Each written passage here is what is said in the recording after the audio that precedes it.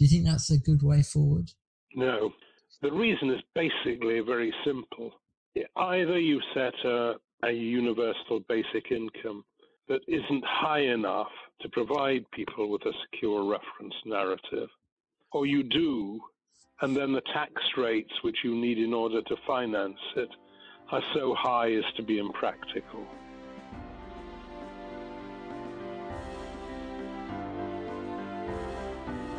Hello there, and welcome to the very first episode of the Oxford PPE Society podcast. We'll be releasing these episodes every Friday at 9 a.m. until the end of Trinity term in June, and you can find them via our website, our SoundCloud, or our Facebook page. We hope that you will enjoy them as regular insights into the worlds of philosophy, politics, and economics amidst these uncertain times. I'm Leo Naskow, and this week I'm joined by the esteemed British economist John Kay. John has been active in academia and business for many decades. A former director of the Institute for Fiscal Studies and a columnist at the Financial Times, he regularly comments on innovative economic ideas like a universal basic income. His book Other People's Money plots the route to financial reform and argues why we should take it. This March he also published Radical Uncertainty with former Governor of the Bank of England Mervyn King. The book explores a new perspective on how we should approach risk. But I started off by asking him what exactly was wrong with the finance sector and why it was in need of reform. It was increasingly trading not with the real economy, with business and households, but with itself. So that by the time of the financial crisis, most of the assets of banks were the liabilities of other banks, and most of the liabilities of banks were the assets of other banks. So you had this essentially inward-looking world in which you had created a huge pile of securities on the back of a relatively small volume of activity in the non-financial economy. When the finance sector is mainly trading existing assets, you have to ask what it's for. And it's not actually, to any substantial degree, providing funds for new investment. To a very large degree, in debt markets, what was being undertaken was essentially financial engineering, that is, restructuring existing loans into ever more complex products. And what was happening in equity markets was almost entirely secondary market trading. In fact, over the last 30 years in Britain and the United States, no new money has been raised from equity markets taken overall. That is, when you look at new issues of shares, they're dwarfed in size by the amounts of shares which have been taken out of the market through share buybacks by companies and through acquisitions which are made for cash. Is that one of the reforms that you would advocate for? Yes, share buybacks used to be only undertaken in quite limited circumstances. But what happened was much more a change in custom than a change in the law. And a lot of the motivation for share buybacks was generated by the fact that options were granted to senior management, which related to encourage them to look to shareholder returns taking the form of increases in the value of shares rather than paying money out in dividends to shareholders. So that was a major motivation for undertaking share buybacks rather than dividends. So do you think reverting towards a system where banks traded less with themselves would tackle risks in a better way and make the system more stable, more resilient? Yes, it would. Because the story we were being told up to 2008 was that this trading and secondary market trading in securities was diversifying and enabling risks to be placed where people were best able to bear these risks. In fact, what was happening was people really did not understand the products they were trading, and the typical transaction was one in which somebody who understood bits sold on to somebody who understood less. I remember very vividly having a discussion in 2006 with someone who worked in one of these banks, in fact, in the division that was responsible for creating these products. And this bank had issued a particularly whizzy product, which was offering 2% above the yield on US Treasury bonds, but actually had the same AAA rating as a US Treasury bond. So you were getting 2% more of interest for no risk.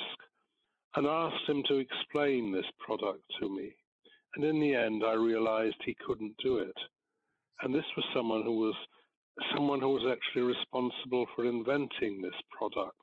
There was nobody in the world who understood what was in this product. What had happened was you reverse engineered a model so that it would go through the models which were undertaken by ratings agencies. You would reverse engineer it in such a way that out of the black box would come the AAA rating which you needed in order to sell the product. And this is what you're talking about, where the finance sector is taking the best and the brightest and using them for ends that don't really contribute to genuine growth. Exactly so. When I first taught at Oxford, going into the city was something that was done by people who had good social connections but weren't academically very bright. That changed quite quickly. And you moved into the world in which a high proportion of the ablest students wanted city jobs. So how did that happen? You mentioned that it was mainly a cultural shift. But how did we get here? There were a whole series of factors behind it. There was new technology that made these products and activities possible. There was globalization, internationalization of capital markets, which meant that American firms, big American investment banks, arrived in London with a much more professional attitude and a greater willingness to pay high salaries. A finance sector they created which relied less on connections and rather more on mathematics. And there was deregulation, which regulations had previously, as it were, kept commercial banking and investment banking and asset management and so on separate. After the mid-80s, you saw the creation of financial conglomerates, which combined all these functions.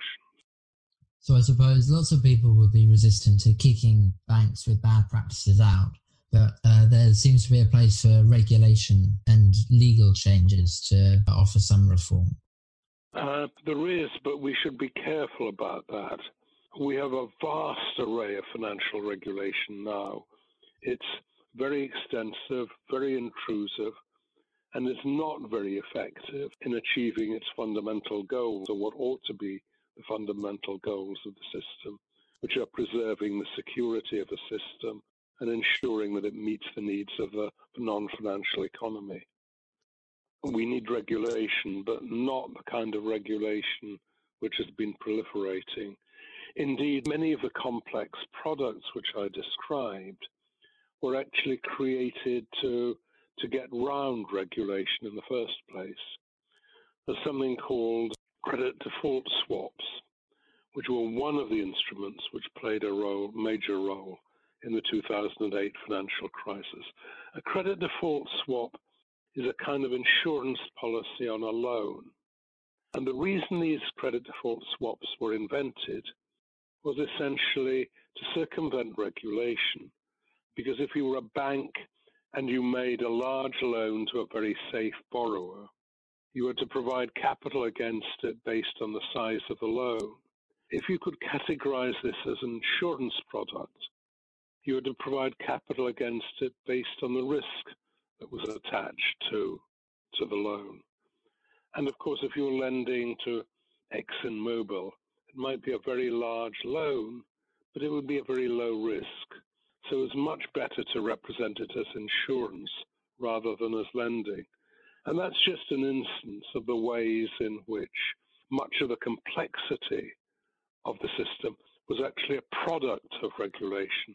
So you have a regulation almost chasing its tail, that regulation leads to people devising more complex products, and that leads you to devise more complex regulation, and it goes on and on.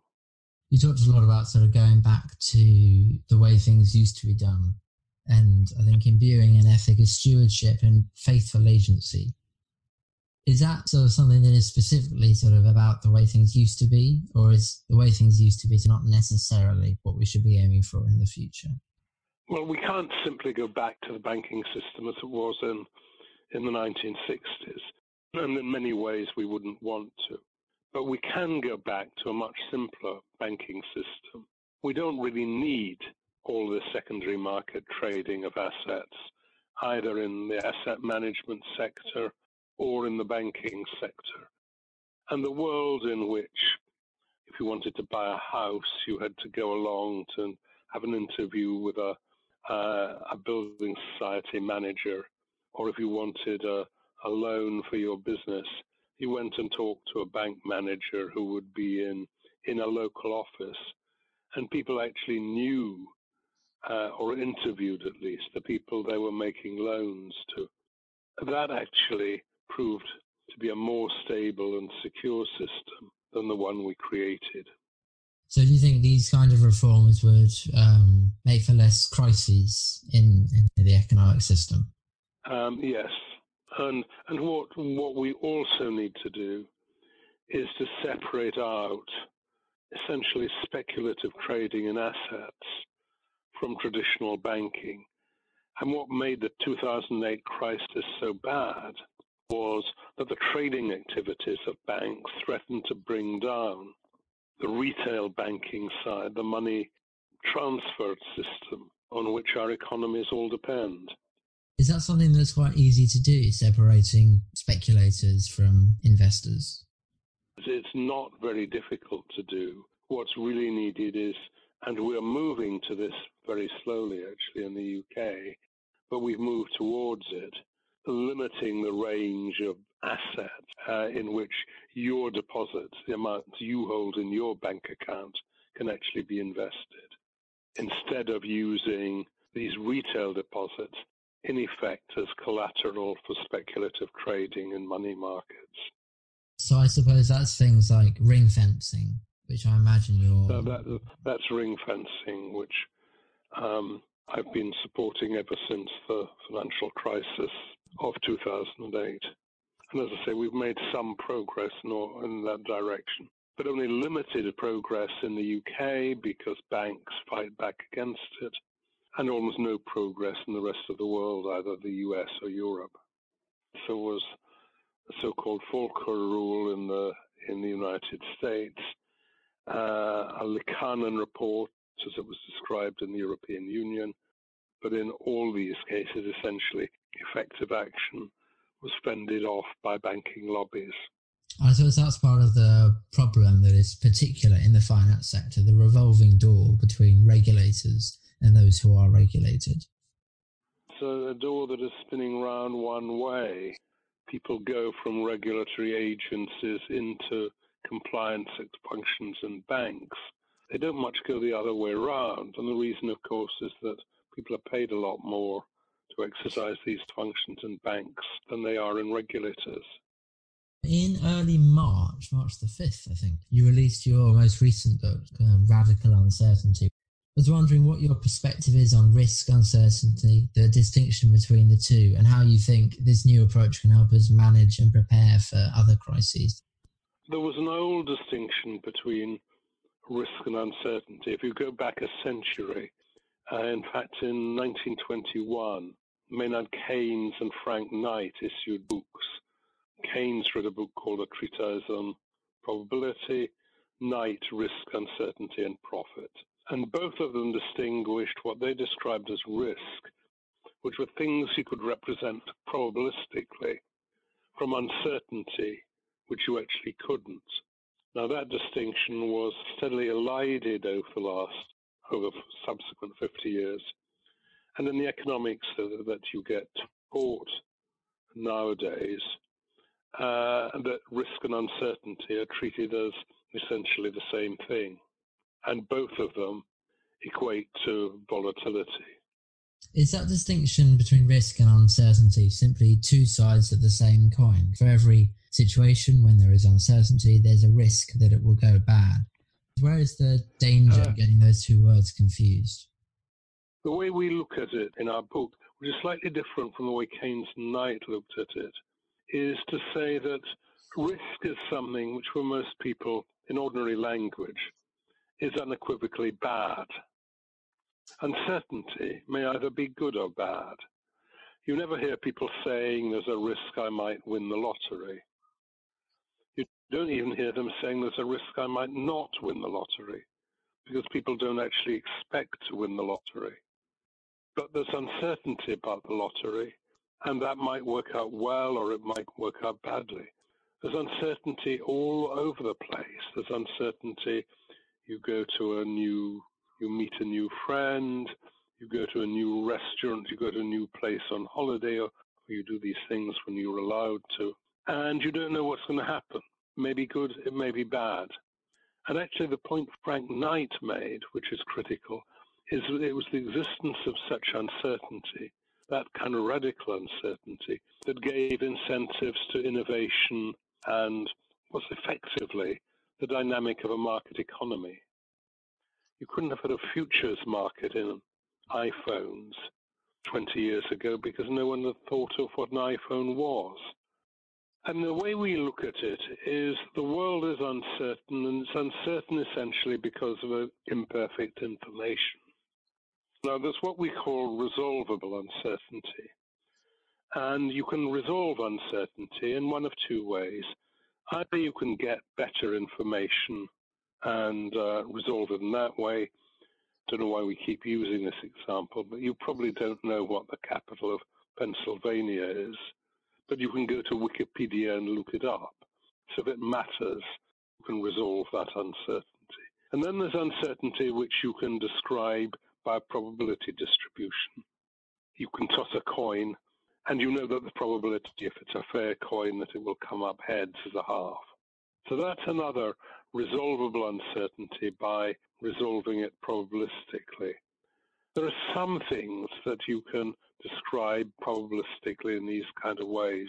What we argue in the book is that actually people have greatly exaggerated the scope of this kind of probabilistic reasoning. What does that approach mean for decision making? Quantifying uncertainty is ingrained in our economy and way of life. Yes, so we ask in the book, how do real people deal with uncertainty? And we argue that the way they think about it is you frame what we describe as a reference narrative. I tell a story about a meeting I once went to at the Treasury between a group of government economists and a group of defense contractors. And the defense contractors were people who engaged in very large projects to build new aircraft or missiles or things like that.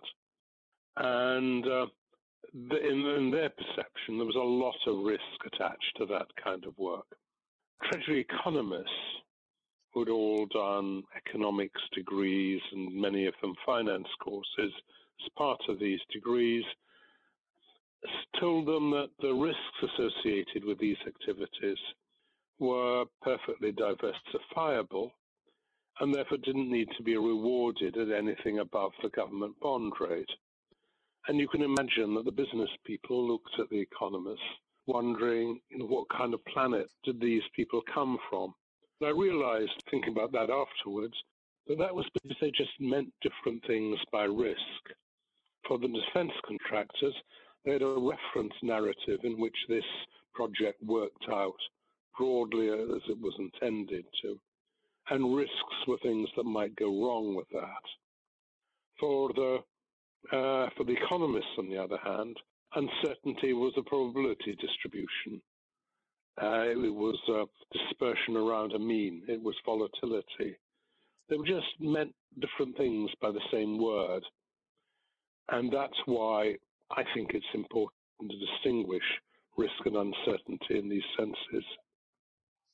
So how can people that use things like a p-value adapt to the reference narrative approach? How can they use it to make better decisions? Well, I think what we're learning there is that storytelling is a very important part of people's lives. People don't think probabilistically. They think in terms of stories. And that's actually the only way we have of dealing with a rather complicated environment. So whether we're talking about business decisions or your personal lives, or we're talking about financial planning, in all of these, you create some kind of realistic reference narrative. This is what you want to happen. This is how things would work out. And you have to do that in a realistic kind of way. And then you have to ask yourself, what are the risks, the things that might jeopardize or derail that reference narrative? And then you want to ensure that your basic strategy, again, whether it's your personal career plans, your personal financial strategy, or your business strategy, that all of these things are robust to the risks which you've identified. In a sense, what we're doing is we're legitimizing the way thoughtful people actually think about uncertainty and saying that economists have rather gone off the rails by believing that they can formalize in probability distributions things that can't actually be treated in that kind of way. Towards the end of the book, you draw a comparison between Denmark, where there's not much risk, but there's lots of welcome uncertainty, and to Syria, where there's immense risk. Why do you like that comparison, and what insights do you think it offers? The point of that comparison is to say that if you have managed to reduce risk, uncertainty is something you can welcome. So you can be innovative, and you can take, as it were, small-scale risks, which is really what successful entrepreneurs typically do. Bill Gates obviously was taking a risk when he set up Microsoft, but the truth is, it wasn't a risk that jeopardized his reference narrative. His father was a wealthy attorney. He'd been to Harvard. Even if Microsoft hadn't worked out, he wasn't going to be wondering where his health care was going to come from, where his next paycheck would be. If you have a secure reference narrative, you can afford to take risks in your daily life, or you can embrace uncertainty. That's the way we want to phrase it. Manage risk, and then you can embrace uncertainty. And uncertainty is what makes life interesting, what makes life fun. We talk about Groundhog Day, in which Bill Murray lives the same day over and over again. And it's so boring and frustrating that he tries to commit suicide in the end, but he can't do that because that isn't in the repeated script.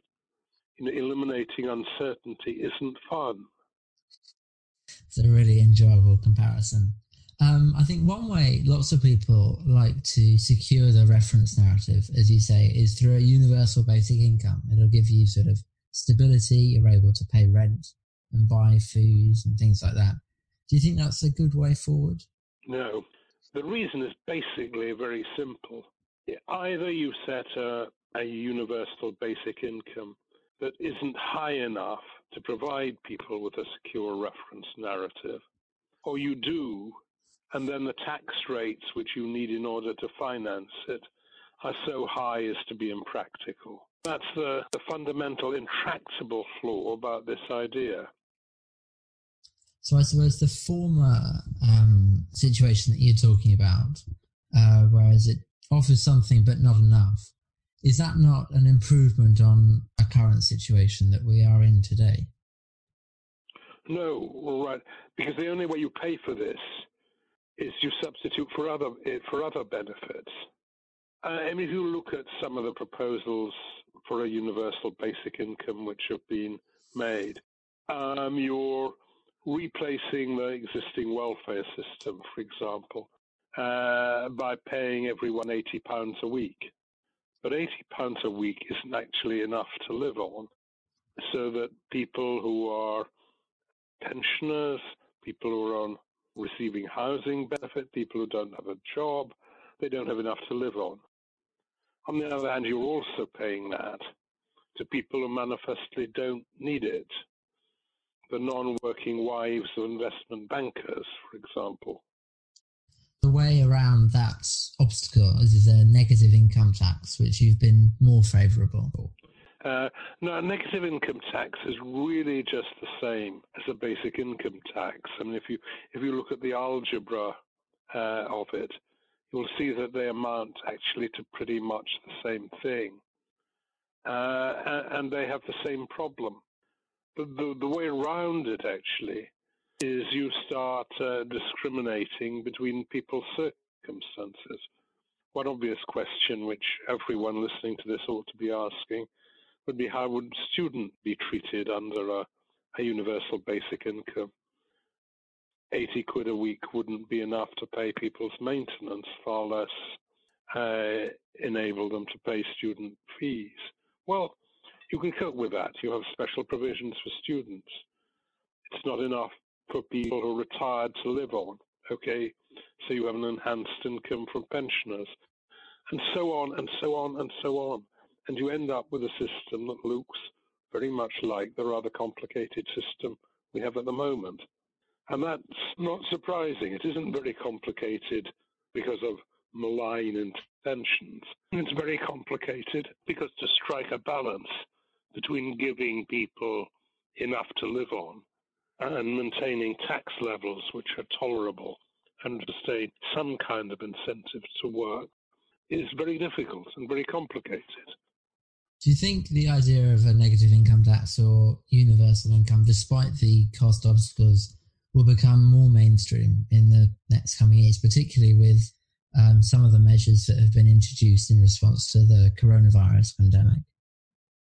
It will look a bit like it for the next 3 months, actually.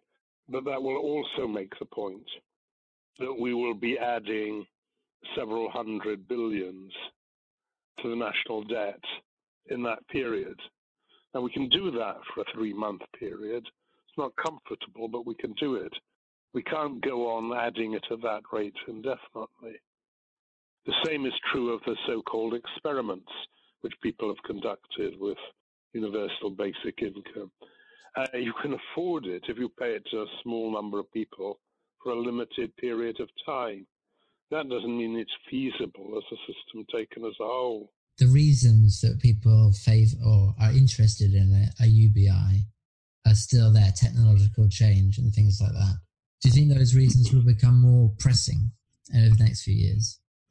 There are really 2 reasons for people being enthusiastic about it.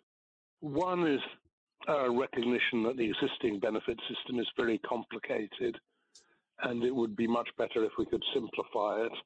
And that's true, and there's some scope for simplifying it, but for the reasons I described, simplification isn't that easy because you have to strike a balance between a variety of factors, giving people in different circumstances enough and maintaining tax rates at reasonable levels and not paying lots of money, public money, out to people who don't need it. The other reason is that they believe that there's going to be large unemployment resulting from changing technology. That's an interesting idea and one that people have been talking about for 200 years. They've always been wrong so far. There's no evidence now that this time is any different. And I think I'll wait and see if this happens before advocating radical policies to deal with it. What would your response be to people that say it would be affordable because it would make people more productive, more people would start businesses, more people would do things like that? Show me the evidence. It would have to be very dramatic, that effect, to make people more productive. But why do we think that's going to happen? We talked in our earlier discussion about, as it were, Bill Gates dropping out to set up Microsoft. You think paying him $80 a week would have made a difference to that? Well, it might encourage more people to take that leap. Possibly. I'd be foolish to say that nobody would do that. But actually, to do that, if you're someone of the kind of abilities that that guy had, you need a lot more security than that to do it. There are many better ways of encouraging people to set up businesses than that. And that comes back to where we began, which is that that's what our financial system should be doing, and in some respects is doing. We do have quite an active venture capital sector, for example, and that's far more relevant to the problem of encouraging people to set up businesses than is this kind of proposal. Do you think a venture capital sector is the best way to support businesses? It gets criticised quite a lot for starting with businesses in their infancy and then sort of leaving them and taking them for a few years and not concerned about the long run. Yeah, and that's a very fair point. And there is a problem in that venture capital people are typically looking for exits 3-5 years down the track. We need to do a lot more in the way of providing long-term patient venture capital. Kind of goes back to what we were talking about at the beginning in terms of secondary trading and financial markets. Basically, we need the institutions, which are the main providers of funds to asset managers, to take a much longer-term view of their investment proposal ideas than they typically have done. How do you advocate changing the culture and the incentives in the industry? I think that's a matter of education and bullying and the like. And what we've done over the last 50 years in business, around business, is we've created very destructive shareholder value-oriented rhetoric, which is about short-term share price maximization, rather than asking what are the long-term competitive advantages and competitive positions of these businesses. That's a change in rhetoric, which actually much of the blame goes back to what people in the academic world. Keynes said a long time ago, practical men who hear voices in the air are often the slaves of some defunct economist, and there's a lot of that going on here. Recently, do you see changes in that respect, like the business roundtable sort of rejecting the idea that shareholder returns are the primary objective? That's certainly an advance. The trouble is that it's not a thought-out story as to what the role of business in society is. There's quite a lot of greenwashing going on, for example, in this. I can't ever go to a conference now without business people giving lengthy spiels about how concerned they are about climate change. That's a big issue for some businesses, isn't for most. What we really should be concerned about is ensuring properly responsible business in the broader sense. In the pharmaceutical industry, for example, that gives more attention to finding new drugs rather than marketing old drugs, or worse, putting up the prices of old drugs, or worse still, selling them to people who shouldn't be taking them. I suppose that's the message, not radical new economic ideas, but a consideration of radical uncertainty and radical ways of financial reform. That's right. The topics we've been discussing all sound very different, but they actually all fit together when you start thinking about them in this kind of way.